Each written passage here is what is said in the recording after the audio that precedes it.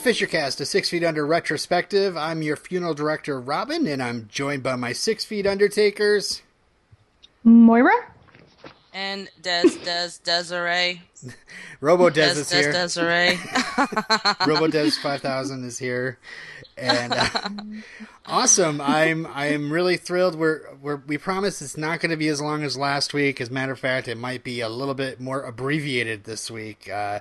But I'm sure you're not sick of us if you're here still for the next episode. So, season two, we're here. Woo! Of course, we don't have to wait as long as those Buffy folks, but those HBO seasons are a little short. So, thank goodness. Then again, if we were like doing a British podcast of some British series, it would be like 12 episodes and out. Be done by now. Or 6. Yeah. All right, so why don't we move into the Darwin Awards, because I'm really looking forward to grossing people out this week. Okay. So Yippee. I'm kind of wanted to reintroduce our show a little bit to people who might jump in on season 2. The Darwin Awards is our section in which we talk about some people that died or came close to death, and they kind of it's to protect our gene pool a little bit, right? They brought it on themselves out of sheer stupidity. Yeah, Pretty much. they dum-dums. Yeah. And, sometimes sometimes the story is, well, most of the time the story is related to the episode. Unless, babies die in it or something like that. Hopefully we won't have to deal with anything like that ever again. Only I know. And Claire. And Gabby. Do we have any other listeners? I don't know. I think Steph listens. Yeah, but she's a new watcher. Yeah. Missy, I think she watched the whole series. Oh yeah, that's right. But she's like me. She's like, she just can't remember it all. Yeah. All right, so this story is called "A Hard Habit to Break," aka "Don't Fuck with Cocaine." Okay. Doctors warn of a dangerous new method of cocaine abuse, injecting the drug directly into the urinary tract. Ew.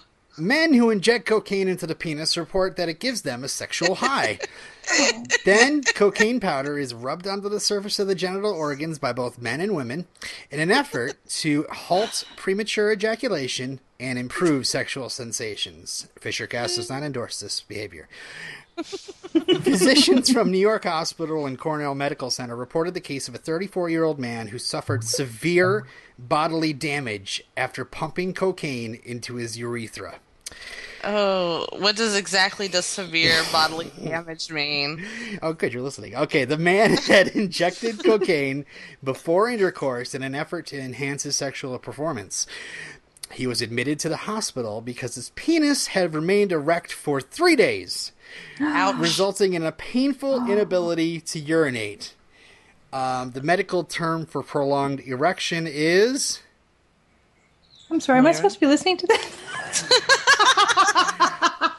I guess only Priapism. one... Priapism. I'm kidding. I was listening. Nice. On his third day in the hospital, the man's erection suddenly subsided.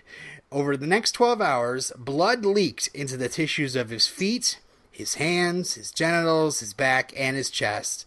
Blood coagulation caused tissues to die over large areas of the patient's body, and he was transferred to the burn unit. Doctors there were forced to amputate the man's legs, above the knee, and all but one of his fingers to stop the spread of the gangrene. The patient's penis fell off by itself.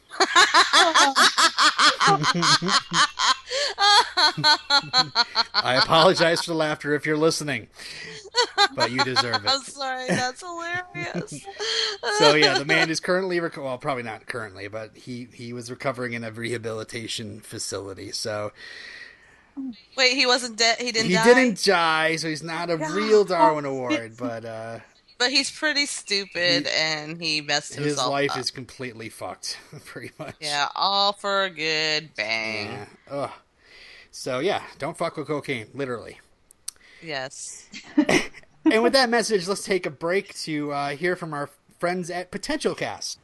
In every generation, there is a podcast where one alone has watched Buffy the Vampire Slayer before. The three others must stand against the spoilers, the synopses, and the forces of DVD commentary tracks. This is Potential Cast. This is Stephanie. This is Kim. I'm Gabby. I'm Illyrio. I see sort of myself in Cordelia. I really like that line for some reason. The show does that a lot, and I really like it. I love Child's explanation about Buffy's a Slayer. Don't tell anyone. That's all the information you need. We do have a lot of feedback. Whether you're brand new to Buffy or you're a seasoned rewatcher, come find us at potentialcast.com. Okay, so we're back. That was good stuff. I love the behind the scenes. Secret inside to producing podcasts. We're here at our segment for Open Casket Viewing. That's our episode discussion.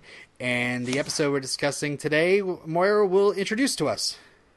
Season 2, Episode 1, In the Game. When a young actress dies, the cast in her latest slasher movie agrees to pitch in, more or less, for a cheap funeral at Fisher & Sons. As David gets both good and bad news from a trip to the doctor, Nate's MRI tests reveal he has arteriovenous malformation, a condition that might or might not be fatal. Acting on advice she read in a book targeted to parents of gay and lesbian children, Ruth invites Nate, David, and Claire, and their significant others, to join her and Nikolai for dinner. The meal is illuminating, at least for Nate. Written by Alan Ball and directed by Rodrigo Garcia.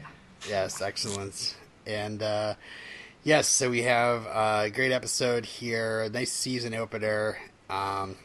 It's written by the creator of 6 Feet Under, Alan Ball, and it had a commentary by director Rodrigo Garcia, but he didn't really have too much inside baseball stuff to talk about. I'm just bringing that term back in again. He had a lot of reflections on the actors and stuff and how they do the role. It's interesting to listen to. Feel free to listen to it. It is a bit spoilerish though for you newbies, but probably won't be commenting too much on that itself. We're just going to stick to the episode discussion. And so the episode starts with this woman who is lighting candles, and she's in her underwear and examining herself in the mirror, and she hears a noise, and the butcher comes on the TV, and then he breaks through the window, and we realize we're watching Scream 3. No, Whack Job. We're actually at a Hollywood screening, and Becky Milford is sitting there with her boyfriend. What's his face? Brody. Yes, quick trivia. Go for it. She played Ross's girlfriend in Friends. I think she was the one whose Bruce Willis was her dad. Awesome. Oh, really? Oh. Yeah. I knew I recognized her. I had to look her up, but the guy Brody looked familiar too, but I don't know where I've seen him. That's funny. Well, I can tell you actually right now, since we're talking about it, he's played by Sean Hatosy, and if you notice in the scene where he's being, when David's doing the intake, and if you notice any sort of like exchange, nonverbal exchange between those two actors, it's because Michael C. Hall is going to kill him later in his next series. Yes, he was the guy who was the he like picked up the dead animals and stuff. Mm-hmm. I remember Boyd now. Fowler. I knew I'd seen him. Yes, I knew I'd seen him. Dexter, yep. So that was interesting. There's another Dexter connection in here as well. The David's date that we're going to talk about later. He was just like, he was like a Alcoholics Anonymous sponsor for Rita's husband at the time, the first season. He had like a bit part, and it was like for one episode, but I thought it would be cool if he actually killed him, but he didn't. David killed both of these people. Okay, so we have this little, I don't know, this in trivia it says that this is the one time in the pre-credit sequence, or pre-credits, the kind of the opening teaser, where you see a death occur over a length of time rather than just like a straight, like this is the one scene and the person dies and we move on. Like we see this extended sequence of her basically talking to her agent, doing coke in the bathroom, doing an interview, doing more coke, talking to her boyfriend, doing more coke, and then all of a sudden she has a seizure, and Rebecca Milford is dead at 21. She was looking like crap towards the end there. Yeah. Clearly Clearly too much coke. She should have just injected into her genitals. Gotten it over with. Exactly. Speaking of genitals, Nate and Brenda are boning in the next scene. And it's not working for Brenda, even if Nate travels south. She's a bit distracted. She thinks a car accident. I was about to say, that's usually a surefire rescue technique. Yeah. Yes, it is. Well, she thinks the car accident messed with her libido, and it seems that depression is keeping Brenda from functioning this episode. What do you think, guys? I'm just going to stop here and ask you, do you emphasize with Brenda, or you're like, you know what, get over it? Do we emphasize or empathize? Empathize? Let me Let me emphasize that Let's he's really emphasize that you mean empathize. You know what I mean?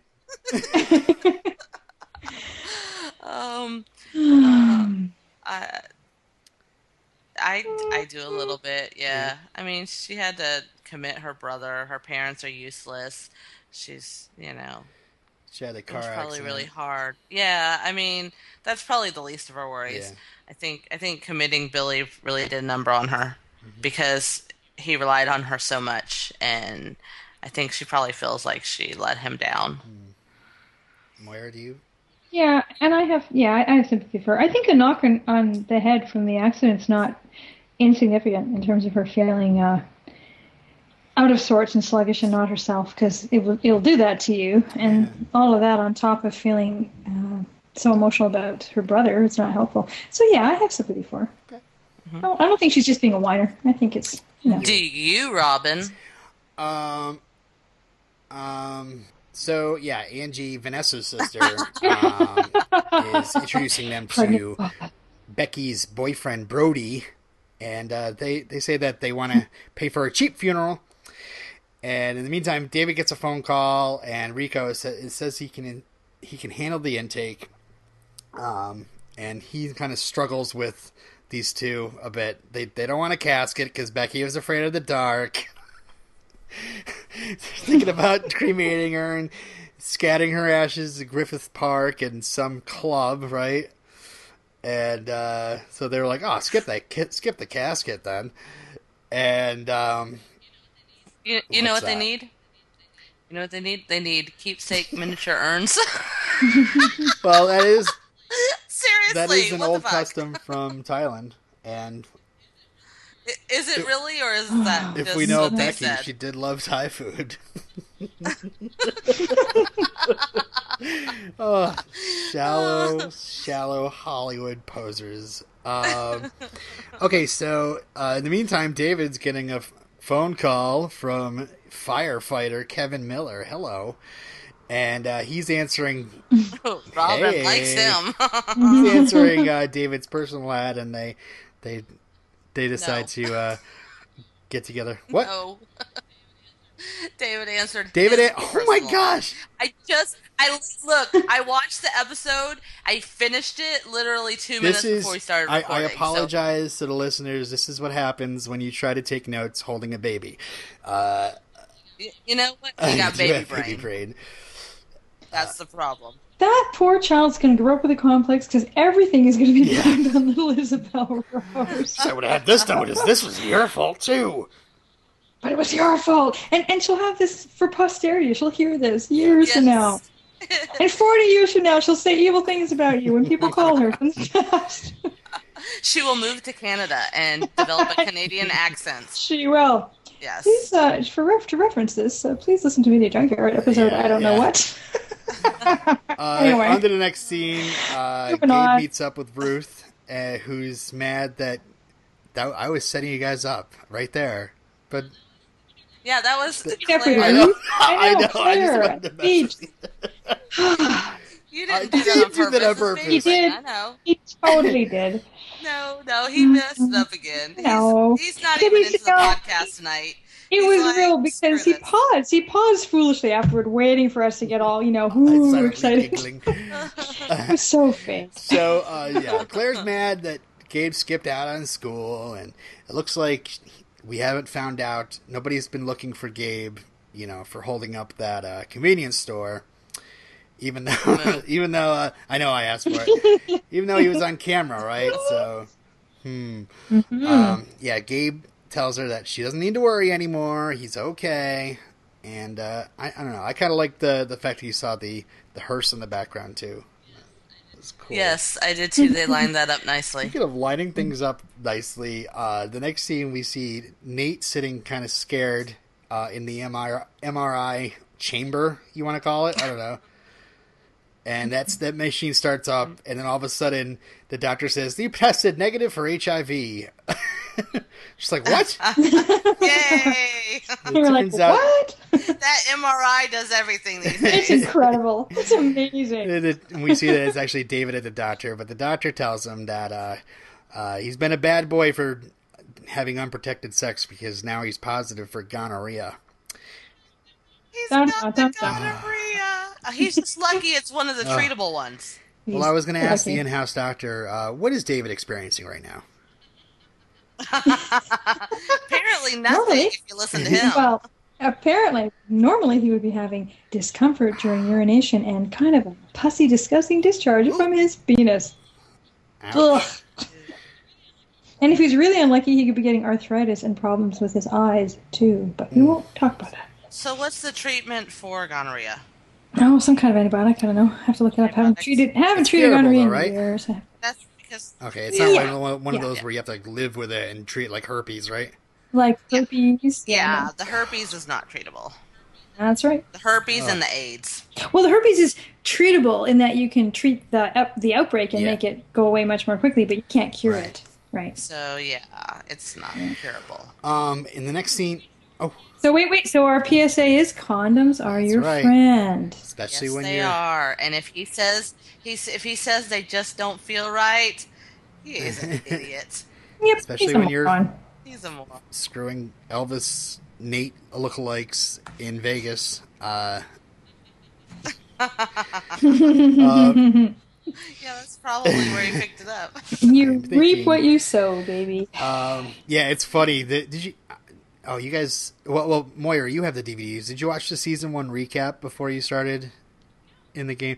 No. It's funny. The season 1 recap is like, here's all the things you need to remember to catch all the little things that happen in this next episode. So, they're like, they have a little flash of him having sex in Vegas, the hooker, and saying to Keith that it was unprotected. We see that the ecstasy bottle, the aspirin bottle, getting ecstasy tablets dropped, and I'm like, I wonder what's going to happen in this next episode. Yeah, they reveal too much in those. I try not to watch a lot of times the previously, unless I can't really remember what happened before. I try not to watch them because it pretty much pinpoints what's going to be It's like- important. And you know It's what's like, going to happen. let's see, the consequences for unprotected sex, and the ecstasy is going to come back, and yeah. Which I knew nothing about, and I'm glad because I forgot about it until he, because I didn't know that's what it was until they said something. Me too. I didn't either. And I thought there was only one tablet in there, and I thought Ruth had taken the only dose. I Silly remember me. there were two, but she took the one, and I didn't know if the other one would just, she took them both So or that what. was one of my so. teases from Yeah. last week's episode, is that I don't even remember what returning she gag. said. You guys were like, oh, not another foot. You're going to find the foot again? That thing's going to look disgusting. Okay. Some are more memorable than others, apparently. Yes. All right, so moving on to the next scene. We'll definitely be talking some ecstasy in a little while. But yeah, Ruth's reading a book, Now That You Know. And Claire says she knew already. And Ruth asks her a bit about how she feels, and Claire says, well, as long as he's happy. And Ruth asks if she's ever had any gay feelings, and Ruth actually admits that she had some for Jane Fonda, and Claire says she's single again now. Now's your chance. That's a great line. I wonder if that was Jane Fonda in her 80s workout phase when she was wearing those leg warmer things. Did you ever see those workout videos? Yeah. Yes. They were Oh hysterical. yeah, my mom had the vinyl. Oh, man. She's like laying on her back, and her big long legs are in the air, and with the leg warmers. Yeah, Oh, that's right, in the V shape. Hello. You bet. Hello, Jane. It's funny to me. I guess it speaks to how different Ruth and Claire are. That when Ruth finds out that her son's gay, she's got to read a book about it and explore her feelings and talk about it. And Claire is just like, oh, okay, whatever. It doesn't matter to her. That's why what I like about Claire. I guess she's much younger, so that's probably something that helps. That was one thing the director was talking about in the commentary, how Ruth is really, her character, she really tries to stay as politically correct as possible, and sometimes she goes a little bit overboard with trying to understand these things, Yeah, but she's trying too hard, which means she's obviously not okay with it. If she was okay with it, she would just be okay with it. She wouldn't have to read the book and talk about feelings with everybody, She would just accept it. I wonder if it's just that she's been so sheltered that she doesn't even know how to get her head around it. You get that? You don't get the sense that she has any experience with homosexual people at all. Yeah. So. Okay, so the next scene we see David and Kevin meeting up, and David's lying away. I think he's just trying to get a hookup, He tells Kevin, there's always needs to be feelings to have sex, There needs to be, I'm always looking for a good relationship and then sex afterwards or whatever, And apparently Kevin didn't really fall for it, because at the end he's like, there's no spark between us, and he moves on. It's because David's not attractive. That's the problem. And the other guy was. Yes. He would totally be beneath his station. I'm so mean. I don't think he's an attractive man at all. There's a lot of ladies who disagree with you, especially now that he's Dexter. He's definitely got that. He's definitely got that very pallor of his skin, and he's just, as a funeral director, but as, like a Miami serial killer, he looks a little better. You know what he needs? You know what I would like him more? A beard. A beard? A beard would solve most of his problems. Okay. It would. Speaking of which, there was not enough scruff in this episode. There was very light scruff at the end, but on there was some, though. There was some scruff. Yeah, that's why I was trying to lure you to watch it by telling you a scruff teaser. It wasn't enough, though. It was the beginning of some scruff. Mm-hmm. So I have to agree with this. He's not the most attractive guy. He's got nice eyelashes, and that's about it.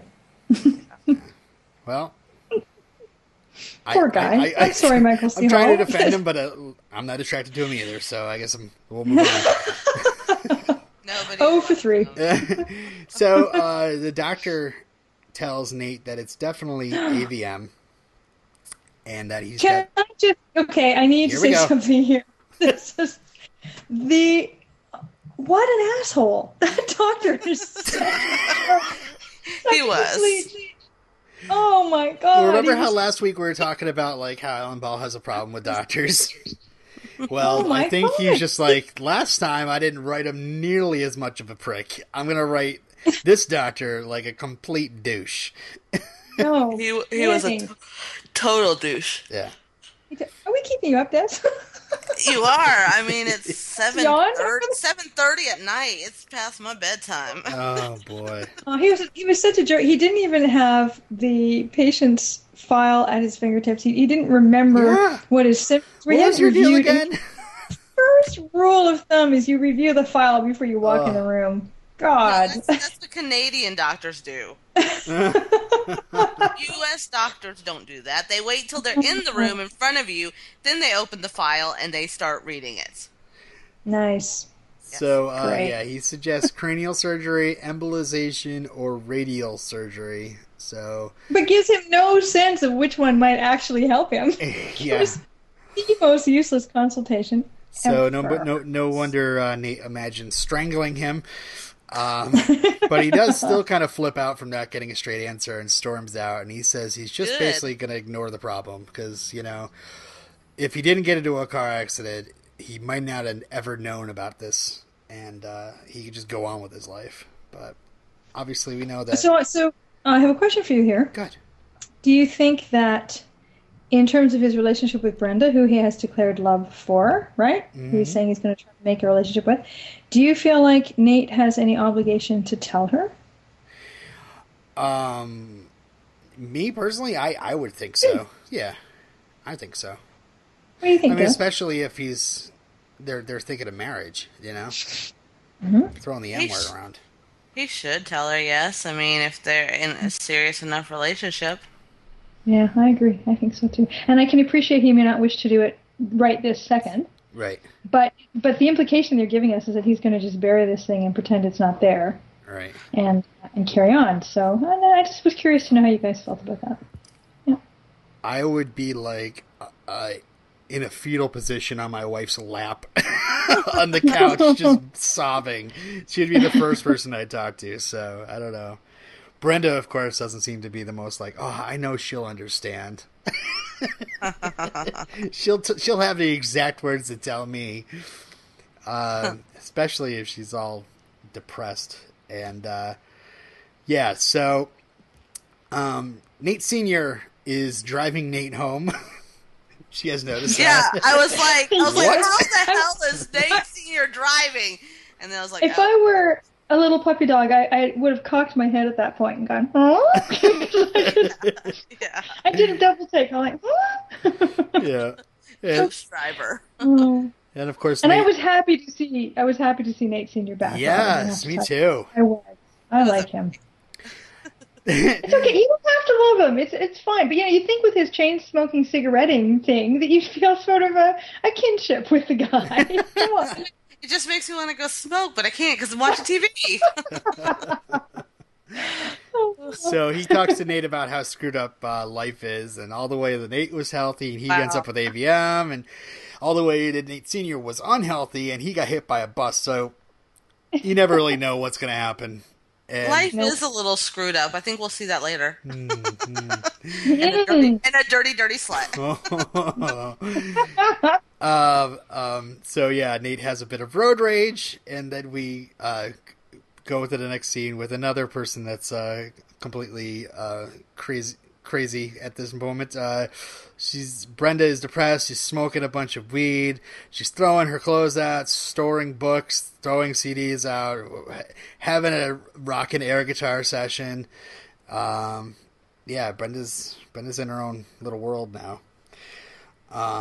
And yeah, we see that on the phone with Nate later that she's doing her usual, don't come over, I have to deal with this, you need to stay out of my life for right now, blah de blah. I mean, she's pushing him away again. Yeah, she's pushing him away. I mean, I'm sorry, I was feeling sympathy. Sympathy. For Nate. Or emphasizing. Sympathy? Empathy? Emphasizing. I was emphasizing my empathy. Or were you emphasizing your emphasizing?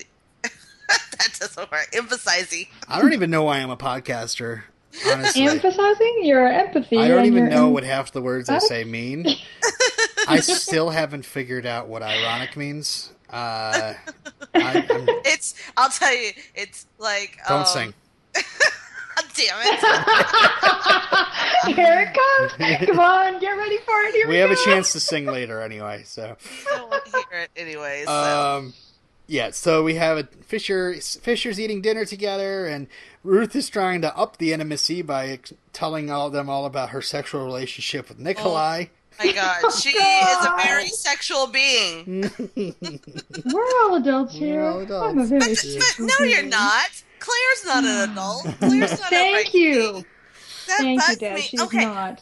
I appreciate the fact that they have the kind of relationship, Claire's a mature girl, that they can talk about that stuff, and that's okay. I'm not saying she shouldn't talk about it with her until she's over 18. I just have a problem with the fact that she says we're all adults here when Claire is not an adult.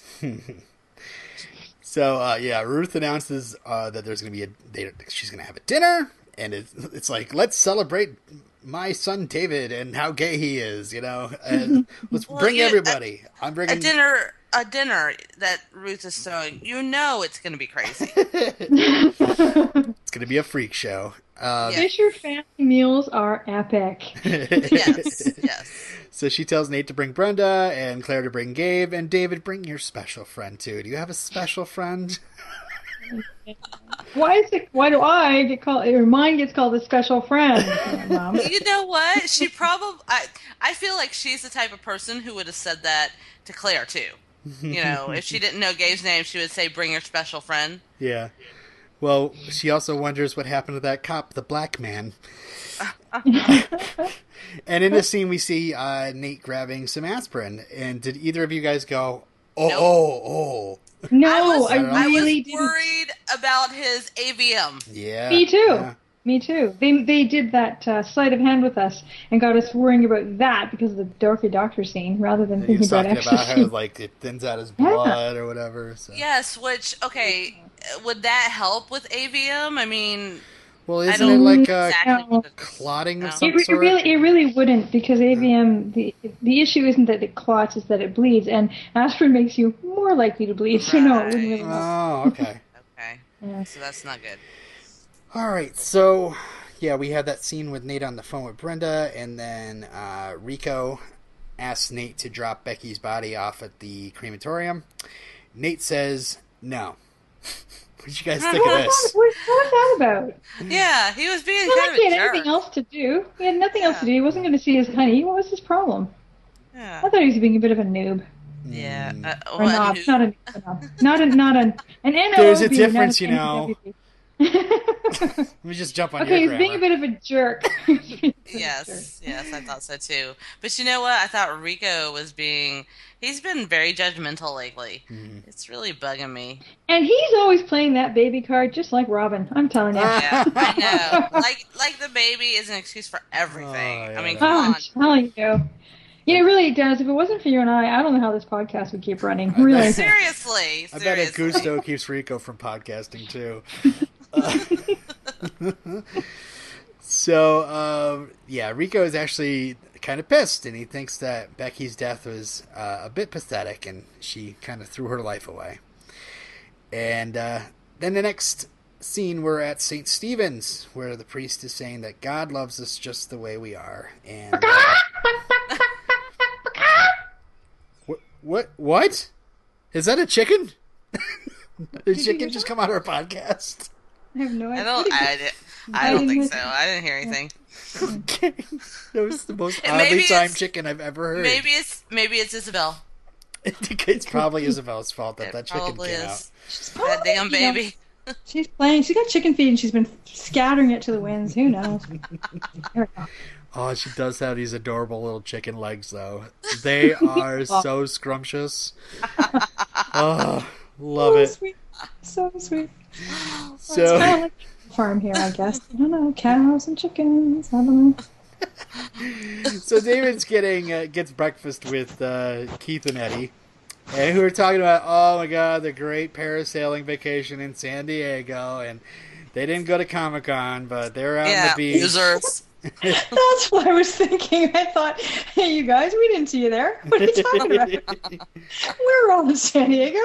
Oh gosh. And even for a person that was probably just recently involved with one of them and is trying to be the friend and all that, even if it wasn't that situation, they were acting a bit too coupley to be, making someone feel like the third wheel. I think. I think so too, especially if they invited him to breakfast. Yeah. Yeah, they were being a little.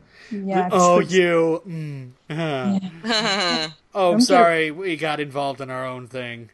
Mm-hmm. So David has a little daydream about being in the Mr. Gay Black America pageant. And boy, he was a naked Mr. White-ass cracker. White-ass cracker, indeed. See, and again, back to our earlier comment, not really the most attractive guy. No. Sorry. Anyway. So, with Keith and Eddie mentioned that they're getting a dog, so it's getting real. It's getting real between those two. Yep. The next scene, Brenda is giving shiatsu to a rich asshole, who she ends up having to throw out because he's just going on and on and on. I was waiting for her to go to get the cast iron pan.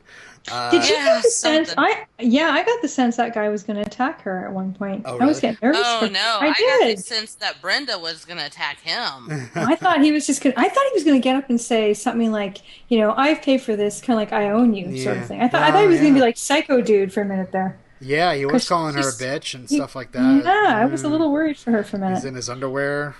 Yeah. Ugh. I was more worried for him. She was pretty pissed. When he refuses to leave, she says that she's gonna. If he doesn't, she's gonna tell the LA Times about the lipo scars on his ass. You go, girl. We get a quick scene of Nate taking some more aspirin, in which you guys are still kind of in the dark about the Completely. I was not even thinking about it. That's funny. Nope. I think I was too at the time, but I can't remember. It was a while ago. Gabe is getting a tour of the embalming room from Claire, and they're being all coupley, and then he starts to realize that his brother was embalmed there too. And Claire is a bit nervous about dinner, and he assures her that he's going to be on his best behavior. Awkward scene number 1. David, Nikolai, Gabe, and Claire are trying to engage in small talk. David is... Nikolai was very subdued. He's usually so larger than life. Yeah. I was thinking he was trying to be on his best behavior for her kids. Yeah, it was really cute. Yeah. Sweet. Yeah, and Claire, of course, doesn't care. She blames David's crankiness on not getting laid. And Nikolai actually reveals a little bit of his history. He says that he used to have a son, and he was a med student. So, what do you guys...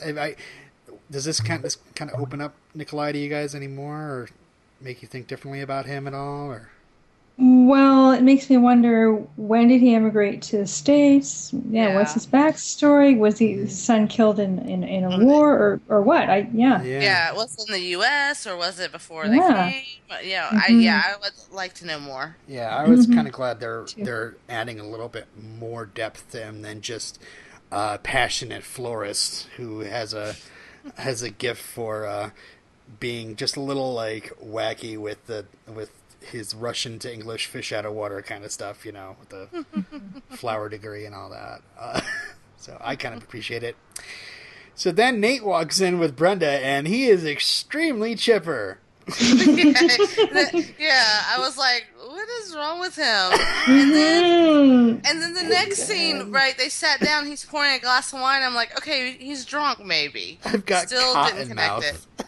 Yeah, then when he said that, I said, oh, he's been smoking some pot. That's what I thought, too. I still wasn't thinking about the ecstasy, even though we've already discussed previously how when you take ecstasy, you have to take more water, right? And it's funny because we actually saw him get really high smoking weed, and he did not act anything like this. Nope. But, I know. I just kept thinking, still didn't what put it is together. he on? Yeah, what is he on?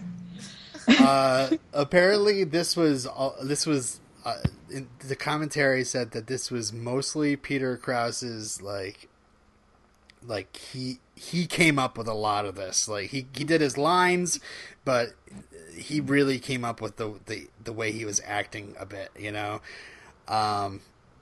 Yeah, I have hilarious. I have a feeling he either was coached really well on what ecstasy is all about, or he's done it in the past. Because let me just tell you, I had a friend who did ecstasy. Oh, a friend. Wink. Yes. And he was acting very much like he was on ecstasy. That was really funny.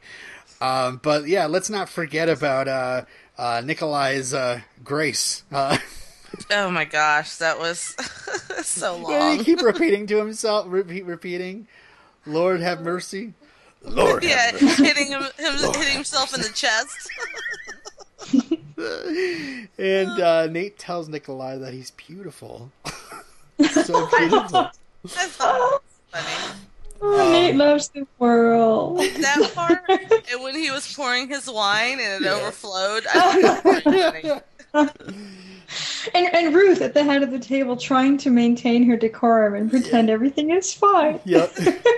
So Gabe and Claire and David figure out that he's high, and you see a little look across David's face like, oh crap, I forgot about that. And Brenda laughs, and Nate starts getting really overly affectionate. Remember when we were the first together, and you used to laugh like that? And she's like, "Oh my God, you're high!" And he's like, "What?" She says, "Look at the light," and he's just like staring at the light. I just love it. And Nikolai and Ruth are a bit confused. Like, is he high on what? What? So after dinner, Nikolai is drinking his evening vodka, and Ruth is upset that Nate was high, and this might lead to something or whatever, and what's going on with my son. But Claire and Gabe come out and say they're leaving for the movies, and Claire says that, they're all adults, so... And that's the part, okay, that's the one that bugged me, just like it bugged Des earlier, because... Yeah. So she's basically saying, Mom, I'm going to go out, and I'm might be staying out all night and having sex, but hey, you're fine with that, right? Yeah. Right? Yeah. Mm-hmm. I thought, no, you're not fine with that. But Ruth is the one who said, we're all adults, sex is natural and everything. So she basically did give her permission. No, I'm not. I understand that. I'm not dissing Claire. I'm saying the whole setup is stupid. That Ruth, the parenting is stupid, is what I'm trying to say. Yes, I agree. Yeah. Well, of course, we see in the background Nate making all these wild gestures through the window on the porch. We go to the sun porch and we see that he's David and Brenda are looking at him kind of unimpressed, and he's like, "Everything, even this thing in my head, is about flow."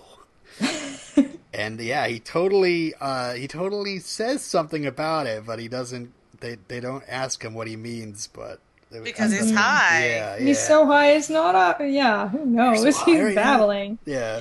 Nate then zeroes in on David with his love. And so Brenda just gets up to leave, and David says, "Take him with you." I thought that was hilarious. That was really cute. And then Nate tells Brenda about how he taught David how to masturbate. Ew. TMI. And David tells him that if he took aspirin, it's probably the ecstasy that was in there that got him high. So we go to Gabe and Claire at the theater, and they're watching Whack Job, and he's excited, and she's a bit grossed out. And then we go to this scene. And it's funny, in the commentary, Rodrigo Garcia was just like, "This is all Alan Ball. I don't know what to say. I got the script, and I filmed it." And, and he just stayed silent through the entire thing, which is pretty cool. So Nate's flipping through the evening TV and all sorts of weird stuff on TV, and he hears a bit of laughter, and he walks through the house to inspect it, and through a door into a red room where Nate Sr. is playing Chinese checkers with an older gentleman in a suit and a black woman. I think what is that, a rap she had? Something like that. Is there some sort of word for that besides rap? I don't know. I don't know, but I'm just wondering, what color was the man? Because you didn't say what color he was. He was white. You know that cop, the black man? This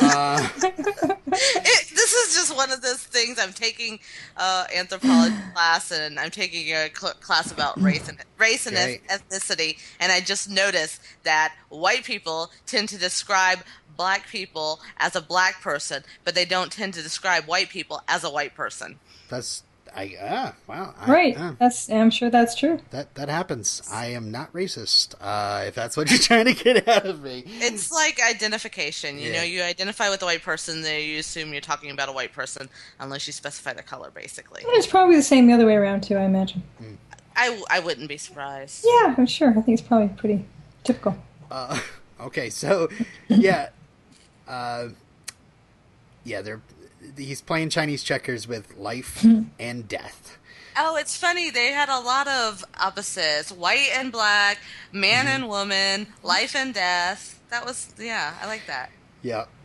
And Nate finds out that they're in business together, and Death says it's a mutually beneficial arrangement. And Life points to the game and says that it's his turn.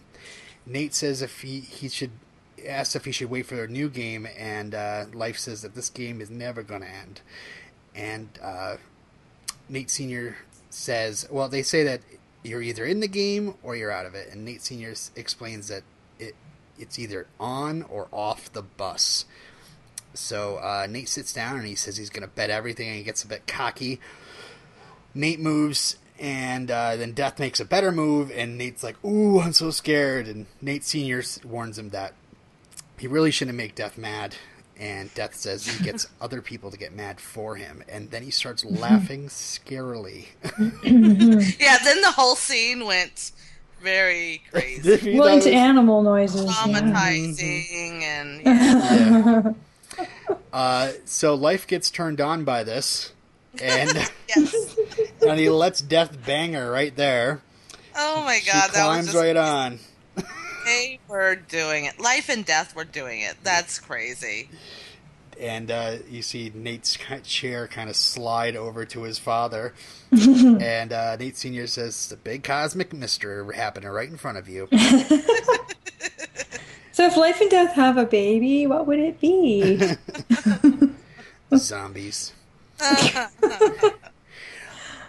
And Nate says, all that lives forever. Only the shell. The perishable passes away. The spirit is without end, eternal, deathless. And you guys, I don't know. Anything you picked up of this scene before we move on? Because there was a little Easter egg. I'm not going to say what it was. I just really noticed that Life and Death were doing it. Doing it with joy and laughter, too. Yes, very noisily. Oh, yes. Squeakily, noisily. Noisily. I didn't notice anything else. No. What do you? I mean, any impressions of this scene at all? It's a little crazy. Yes, I was assuming he was hallucinating or dreaming. Probably dreaming. Yes. But what? There's still like a deeper meaning to get out of this than like, he's fucked up. Well, I don't know if maybe I'm a little dense, but I don't think I really understand what they mean when they say you're either in or out, you're on or off the bus. Does he mean participate in your life, or it'll pass you by, or does I don't quite get what the analogy was. I didn't either. I just think that Nate spent so much time, since he's afraid of death, he spent so much time kind of like escaping, dealing with it or whatever. And it's no surprise that he gets his funeral director's license in this as well.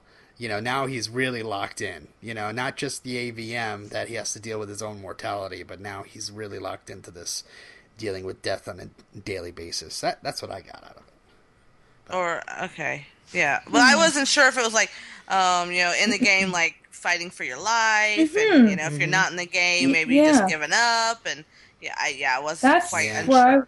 That's where I was going with it too. I thought Nate was trying to tell him to participate in his life and stop being afraid to do it. Stop, being afraid that death would come. You just enjoy it while you can and make the most of it. And then there's that whole Nate's going, ooh, I'm so scared, and Nate, his father tells him not to.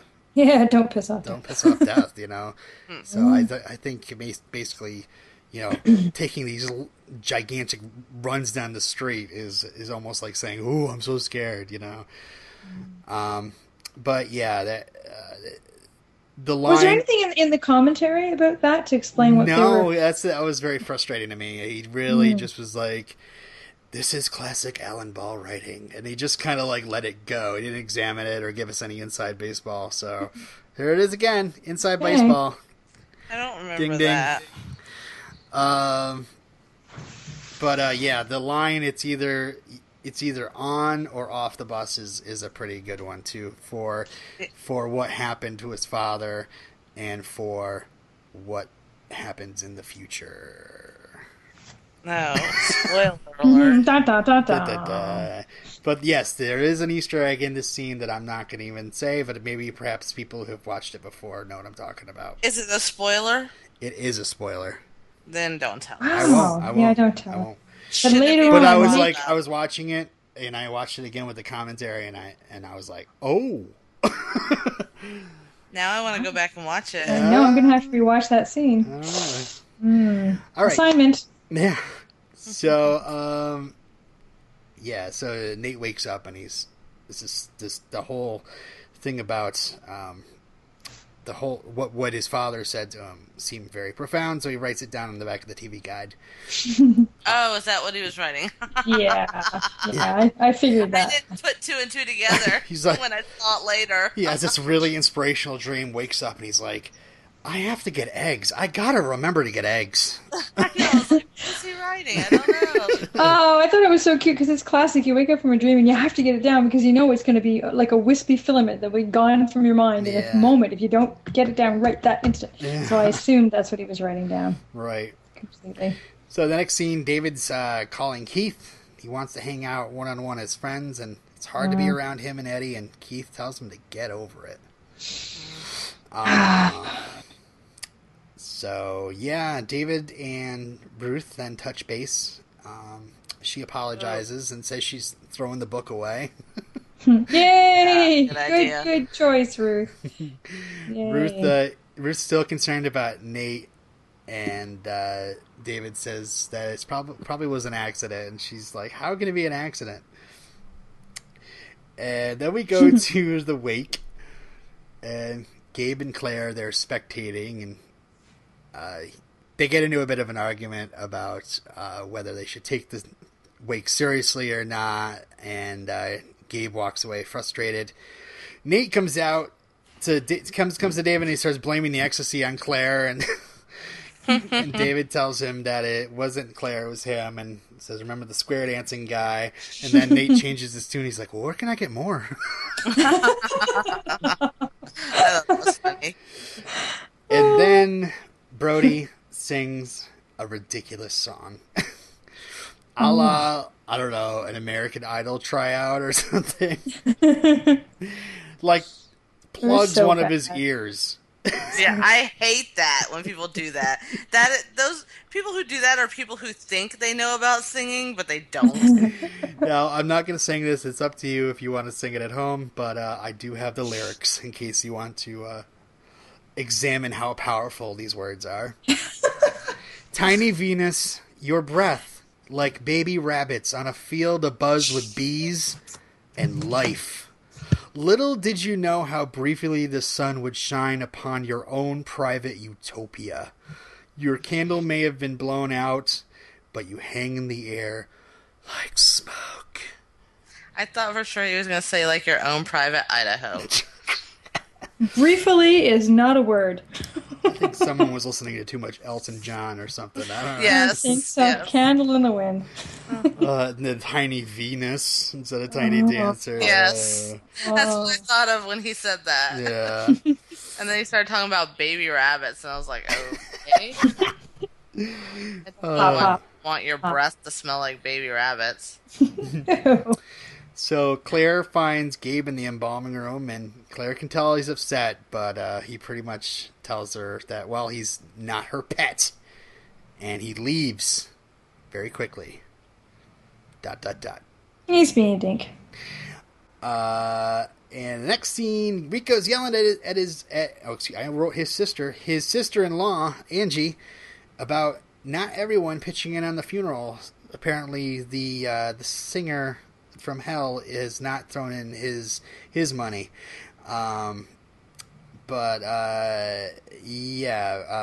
Angie actually admits to giving Vanessa $500 for diapers. And Rico... Is that what she said? Because I couldn't understand what she said it was for. And I was For like, diapers, yeah. Okay, all right. And Rico had no idea. Dun, dun, dun. And Why do you need... Oh, God, $500 is a lot of diapers. That's a lot of diapers. Yeah, it is. I would love $500 for diapers. So we see Brody chopping up these ashes and snorting them. And thank goodness somebody comes out and yells at them and calls them morons and disgusting. That was people. disgusting. That was... Yeah. Okay, we've talked in other episodes about people not being respectful of the dead. This was beyond that. Yeah. That was disgusting. Yeah. And brainless. But apparently Nate really doesn't want to have any sort of confrontations at all, and he wants to just kind of respect them for, I don't know, paying, I guess, or not paying, I don't know. And he rushes Claire off. I think he thinks they're too stupid to bother with, actually. Maybe, yeah. He's probably right. I just figured he was, like, more into his own crap than, I don't know. Well, he's got his after ecstasy hangover the next day, so he might be just bleh. Yeah, he doesn't want a confrontation. Next scene, we see him relaxing on the beach with Brenda, and he's reading what he wrote down, and Brenda recognizes it as the Bhagavad Gita, and I looked this up. It's actually a conversation between a prince and Krishna, a manifestation of the Hindu god. It explains different ways in which the soul can reach the supreme being, with examples and analogies. This has led the Gita often as being described as a concise guide to Hindu theology and also a practical, self-contained guide to life. And a couple of people, it's big thing in many people's lives, including, obviously practicing Hindus, but let's see, Oppenheimer, when he did his first nuclear test in 1945, he immediately thought of a quotation from the Bhagavad Gita, which was, "Now I am become death, the destroyer of worlds." And Gandhi, the Bhagavad Gita was also a big deal to him. And he said, he's quoted as saying, "The object of the Gita appears to me to be that of showing the most excellent way to attain self-realization, and this can be achieved by selfless action." So that quote alone just kind of reeks of Nate to me. I don't know. I just think that perhaps his own mind is telling him that if he's going to get through this, he might need to focus on other people besides himself. I don't know. That's just me. I didn't think it was that profound. I thought it just gave him hope, because it was a message saying that we are more than our physical being, and we are a more ethereal spirit that will persist after we die. I didn't, well, maybe there was much more to it, but I thought it was as simple as that. I guess I got more out of it by looking up more stuff about it. So, like, Which is cool. Yeah, the quote cool. on it, the quote on it by itself is, that life goes on even without your body, and that your spirit will go on forever, eternally. So Your heart will go on. Oh God! Now we've gone from Alanis Morissette to Celine Dion. Let's cover all the Canadian favorites. That don't impress me much. Oh. Canadian women's music, yes. Which shall I pick to put at the end? We rock, baby. We rock, and we keep our boyfriends warm at night. So yeah. So let's get back to Brenda laughs and says that Nate actually read this book at her house, and Nate's a bit disappointed because it's not as profound as he thought. And then he gets a phone call from David, and he's David's very proud because Nate is now a funeral director. But we still have some troubles with Brenda because Brenda says she's got a client that evening. It was like 8:30 at night. And doesn't want Nate to come over. And then she says she's fucked up and he can't fix it and walks away. Did you think she was... I mean, she probably was telling the truth at that point, but for a moment there, I had shades of old Brenda where I'm wondering, do you even have a client, or is that just your line because you don't want to be with him and it's easier than telling him? I think she wants to play more air guitar. Smoke some weed and play some air guitar. Perhaps. And there was that little bit when David called Nate about his test results, where it's at first you think he means the CAT scan, right? The way they set you up for that. Yeah. I guess. At first I was like, oh no, he's in trouble for something. But I didn't think of it. Yeah, go ahead. I thought he was referring to the CAT scan. Like, what? How do you know that? I thought the doctor had called or something. God knows the doctor with no ethics and no bedside manner is quite likely to blurb it out to whomever. Yeah. Hey, put all your family on the phone. I gotta talk to them. Hold on a second. I'm trying to remember what I was supposed to talk about. So at the end of this episode, Nate sits on the beach. Wait, did somebody just hear a crash? I just heard a crash. That was Gavin slamming a door. Sorry. Okay, thank you. At least it's not the crazy Terminator coming up the metallic stairs again. It's Whack Job. Something about a butcher. Face butcher or something. Podcast ever. It's like rain. Okay, no. So Nate watches the waves crash, and then he starts walks into him, and then we realize he just is imagining this. And Nate Sr. is sitting next to him, and Nate Sr. says, "You're in the game now, buddy boy, whether you like it or not." Okay, no, I thought it meant that Nate being in the game means that Nate is going to actually choose to live his life to his fullest instead of walking around skirting away from his fear of death all the time. You know, clinging to the shadows and trying not to, trying not to have any meaning in his life. Because up until now, he hasn't really had a meaningful career. He hasn't really utilized his gifts and his potential. So, you know, maybe he's finally going to embrace that and be a grown-up and do the best he can. Yeah, and on the flip side, it's like it also seems to be kind of like death is around the corner. You know, you're gonna have to deal with him eventually. But ain't that true for everybody, Robin? Mm-hmm. Not for me. And with that, let's take another break while we hear from our friends at What's On with Steph and Des. Ooh, I like that one.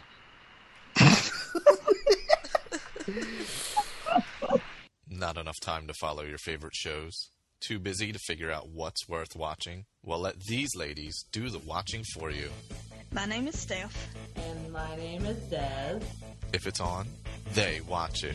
Saturday Night Live. Being Human. Lost Girl. Dexter. Eureka.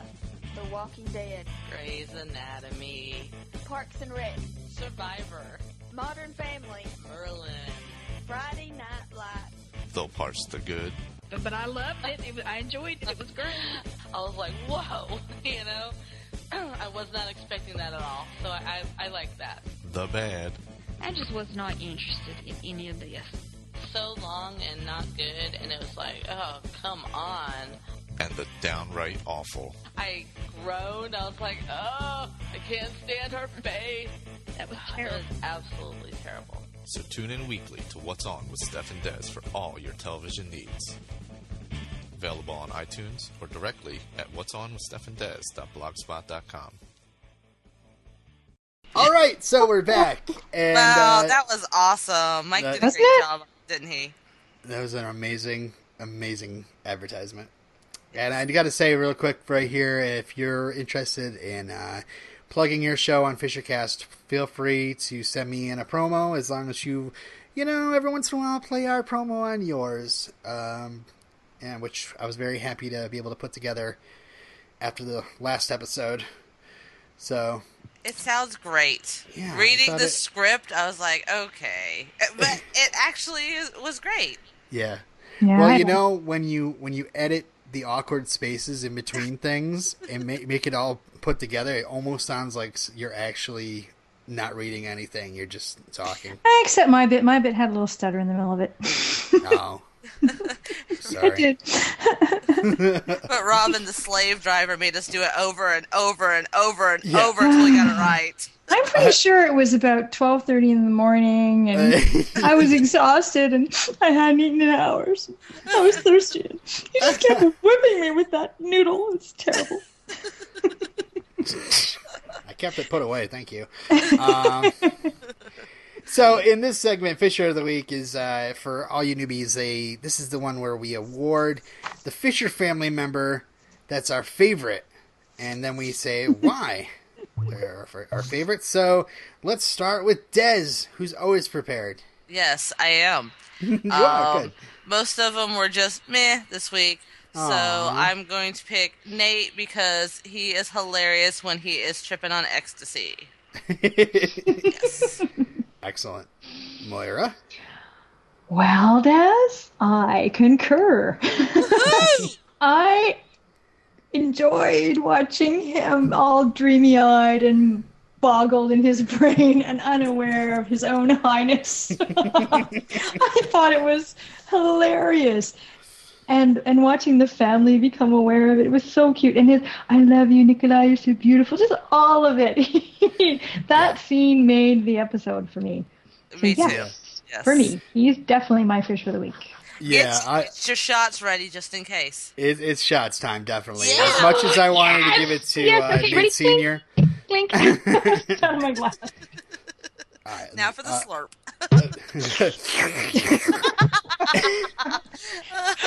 Belch. Yeah. I mean, it's funny during the ecstasy scenes with the commentary. The director says, you know, like I said, he did it really well and didn't do it with there wasn't a lot of direction involved. Peter Krause playing Nate in this episode, you know, on ecstasy, and he just kind of went for it. You know, he was very, you know, a very affectionate, you know, performance. I just love the whole, you know, it's all a flow. It's a flow. Even the scene where he's sitting at the dinner table beside Brendan, he's starting to physically grope and molest her, and he has no concept that anything he's doing is slightly untoward. It's precious, you know? Yeah. Okay, so let's get into our next segment, listener eulogies. So, yeah, do we have anything for this actual episode? Not for this episode. No, but we have... Which is okay. We'll get that's something fine. later. Yep. So we do have a letter postmarked from Courtney Blazon, who will be joining us. A letter.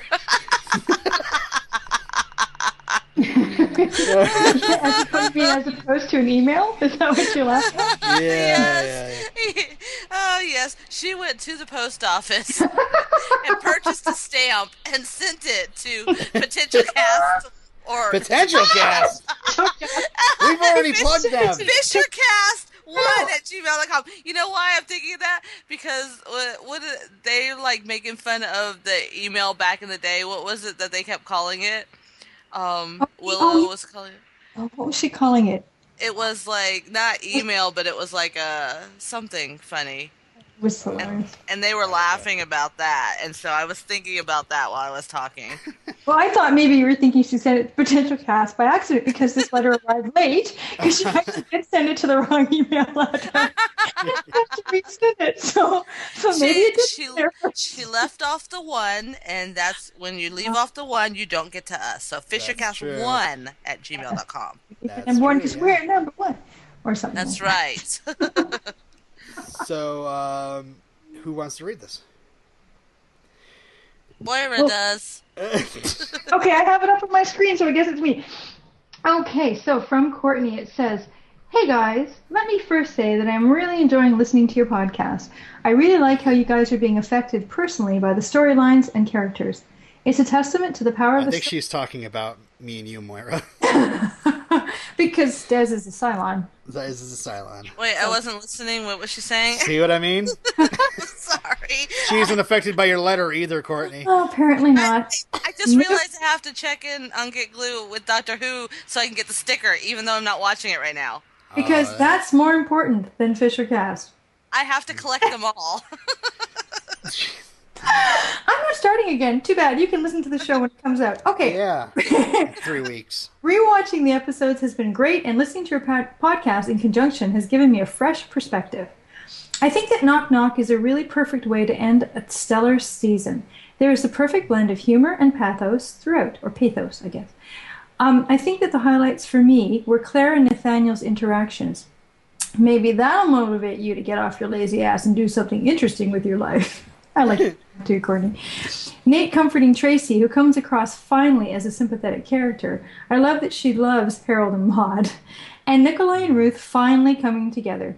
Literally. Oh, also, she didn't say literally. Well, did Ruth say that she came? I kind of thought. She didn't say it, but I was hopeful she had. Anyway. Nikolai did. He's like, I'm going to get a big breakfast. I need big breakfast now. Also, Gabe holding up the convenience store clerk, which is very sad to see, seemed funnier with the song Gypsies, Tramps, and Thieves playing in the background. I'm glad you're all warming up to Brenda, and although there is much to be sympathetic to, and she is a complex and interesting character, I could do without her character. I feel similarly about Billy. Oh, those damn Chenoweths. Nate and Brenda, blah, they just don't work for me. I found their interactions particularly sappy and unpleasant. David is coming into his own and embracing his true self. Nate is confronting his own mortality. I'm starting to read like Robin is talking. Okay. Wow. Nate is confronting his own. You're either on the bus or under the bus. Wonder where I am. Ruth stands up for what she wants and needs, and Claire seems just as unsure as ever, even with the guidance of Dad. But my favorite Fisher has to be David. He has made the most change in his life. He seems self-assured and proud of himself. Thanks again for the interesting podcast, and I look forward to hearing how you feel about the Fishers in the future. Courtney Blazon, or Blazon, I don't know which it is. I think it's Blazon. Blazon. Blazon. Blazon, motherfuckers. Brenda's like, right? Then she plays some air guitar. No, thanks for that letter, Courtney. Thank you. You sent it to some other podcast first. That's okay. Now she's never going to email us again. Yes, you will. Say that. Even if I read it poorly. Let's read some stuff from Facebook. Just so you guys know, if you're not a part of our Facebook group, I put a ton of stuff in this week. I even put a song list in, just in case people were like interested in what we were playing at the end of our shows. So, can I just say on the Facebook group, I love that you called Moira Cougar Town. Yeah, and the funny thing is, I responded to that. Okay, yeah. That's the sad part. Without even a hint of like outrage at all. Because when Boston calls me that, somehow it's okay. Oh, Boston calls you that? I didn't realize. Oh, that's a media junkyard thing, Robin. Yeah. Oh. You wouldn't understand, Robin. I wouldn't understand. You don't know anything about that. Yeah, you haven't heard about that show. For all those who don't listen to Media Junkyard, I used to be on it. He was on that bus. No, I'm not on it anymore because of the baby. Gosh. That baby. Oh. Just gonna start calling you Rico. So I have to read some of these comments we got. We got some great responses to our episode Knock Knock. Let's see, Desiree Bingham writes moo. Who the hell is that idiot? Moira Brownie says moolat, moo moo, baby cow moos. No. A baby cow goes moo moo moo. That's how you have to read that, okay? It's moo moo moo, not moo. Debbie Bouillon says it's a very moving episode. Oh, poor Gabby. What's that all about? that's why I said Cuckoo Town. That's really funny. All right, Simone Starry-Eyed Pool. I know your name is Missy. Wait, don't you want to read what Claire said? She said, "Love the episode, guys." Oh, I didn't think that was as important. No, that's extremely important. That's probably the positive. most important one. I thought Positive the moves reinforcement. Do you want us to show up to work next week, Robin? Okay? The Do you?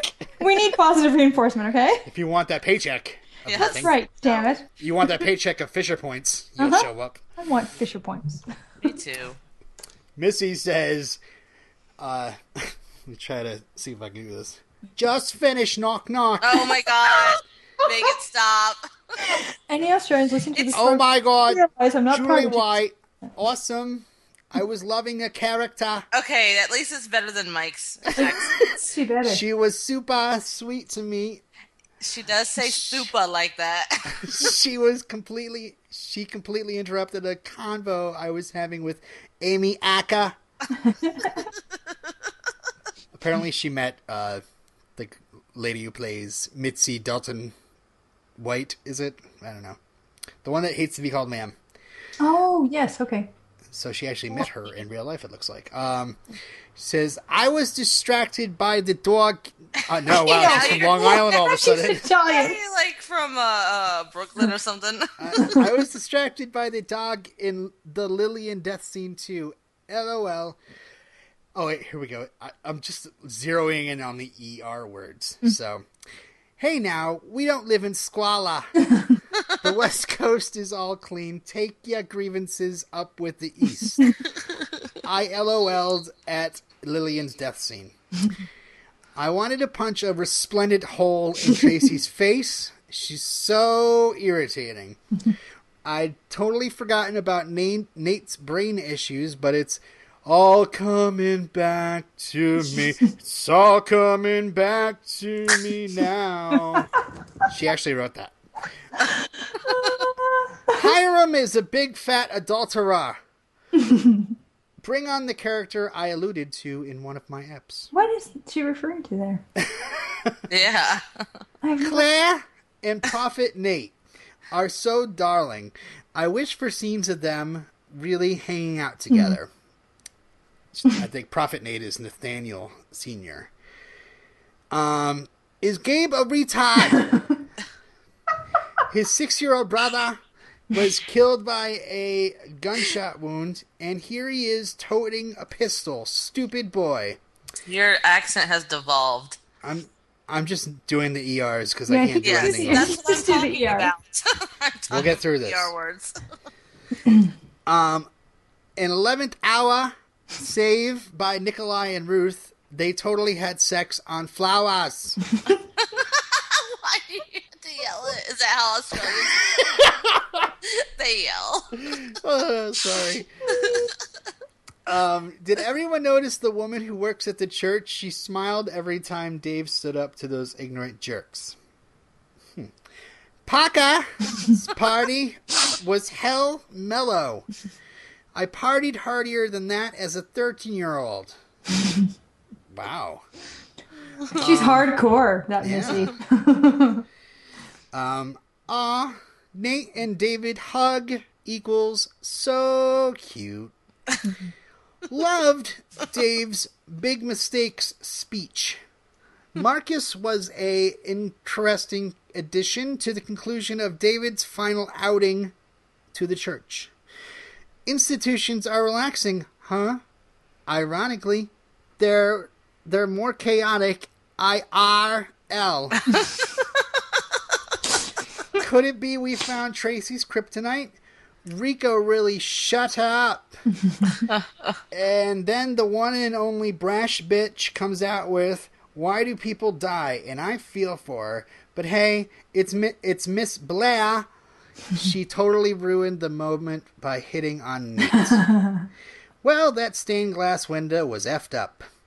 P.S. Moo! Bring on season 2! Moo, Missy. Moo, moo, moo, moo. Moo. And, well, we better get to the next segment because people have skipped to it already. So let's get on with our last rites, which is our final thoughts on the episode and the ratings we're going to give them. So, We went to Des first last time. Moira. Okie dokie, I'm ready.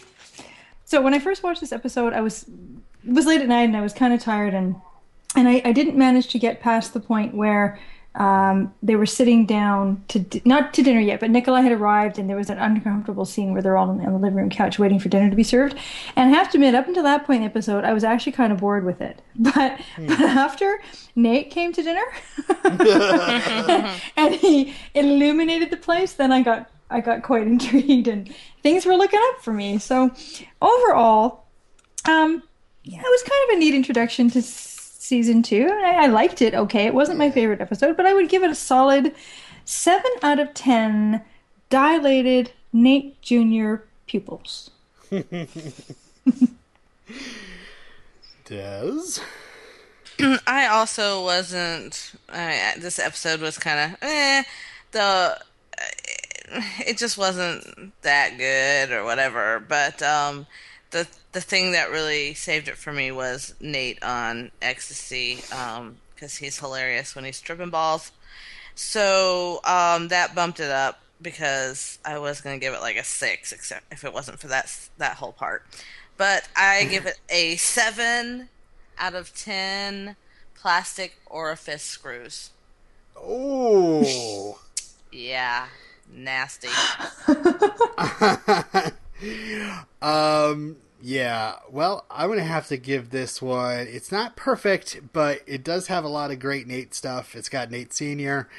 Give it a 9 tiny Venuses out of 10, because I have some there's great Nate in this one. There's freaking pissed off beyond all belief Nate, which I love, and I also love wicked high Nate as well, which is just hilarious. I like pissed off Nate too.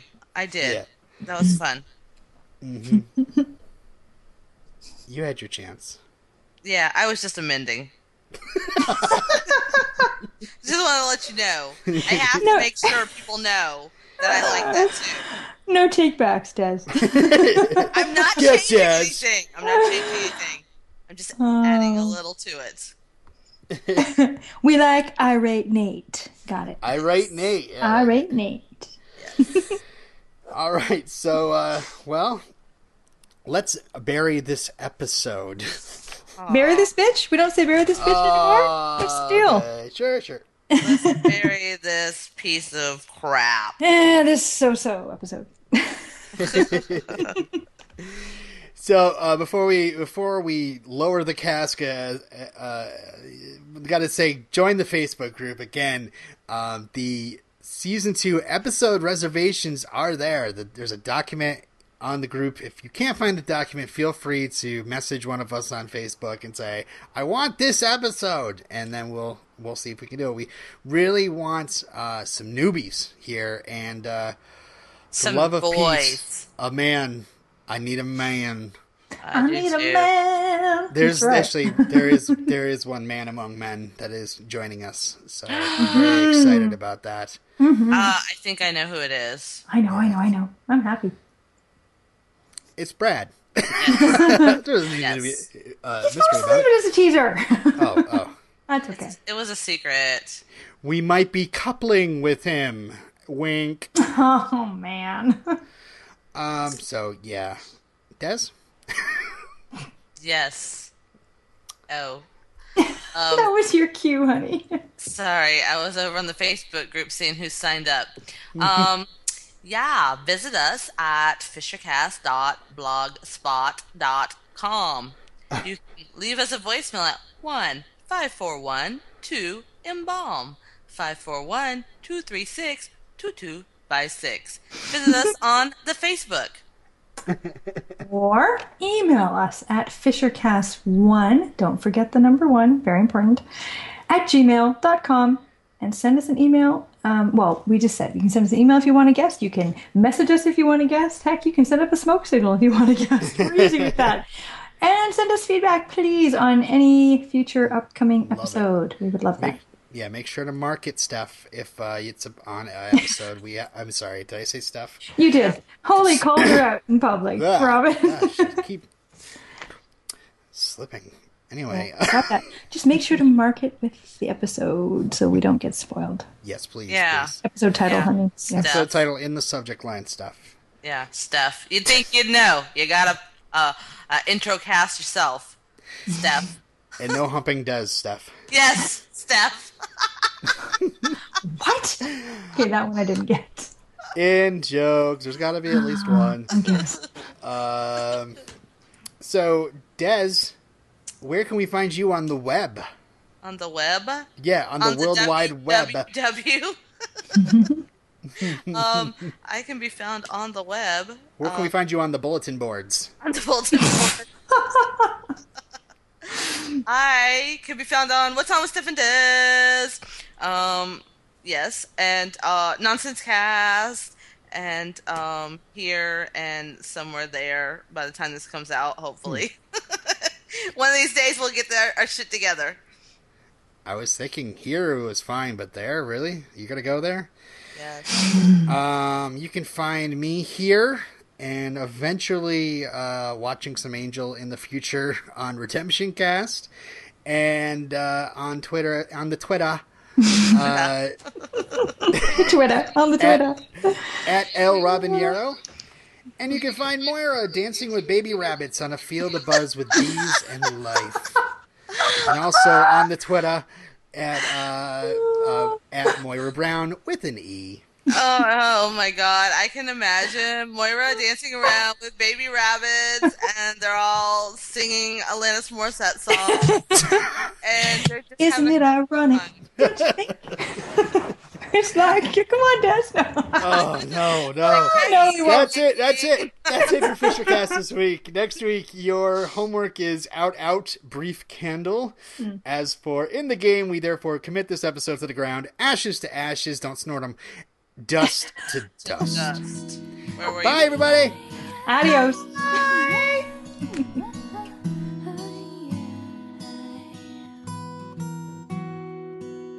An old man turned 98.